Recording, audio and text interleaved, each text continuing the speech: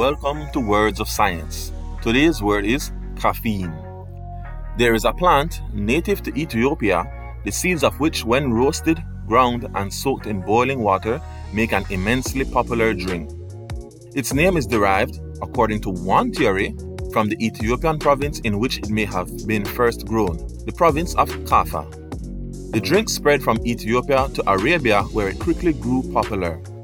Islam forbade the drinking of intoxicating liquors, and while this was all very well, some sort of stimulating drink becomes popular with people despite all sorts of laws.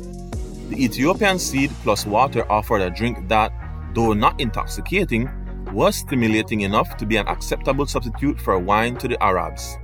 So, according to a second theory, it derives its name from an Arabic word for wine, kawa. From Arabia, the drink spread through Europe in the 1600s, and there the French called it café and the English coffee. Little places which would specialize in selling coffee and other things to eat or drink on the side became so popular that café and cafeteria are English words for kinds of restaurants now. The German chemist F. Runge in 1820 isolated from coffee seeds, or beans as they are usually inaccurately called because of their shape, an alkaloid which was the stimulating ingredient of coffee. He named it, very naturally, caffeine.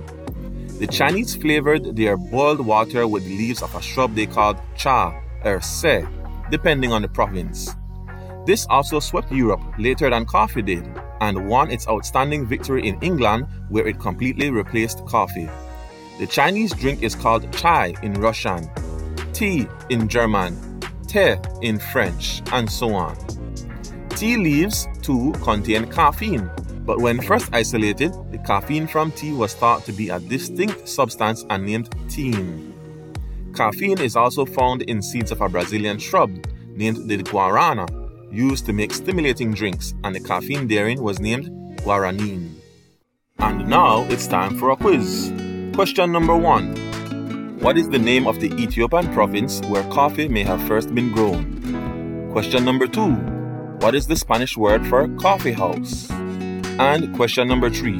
What is the Russian word for tea? And your answers are, for question number 1, kaffa. For question number 2, cafeteria. And for question number 3, chai.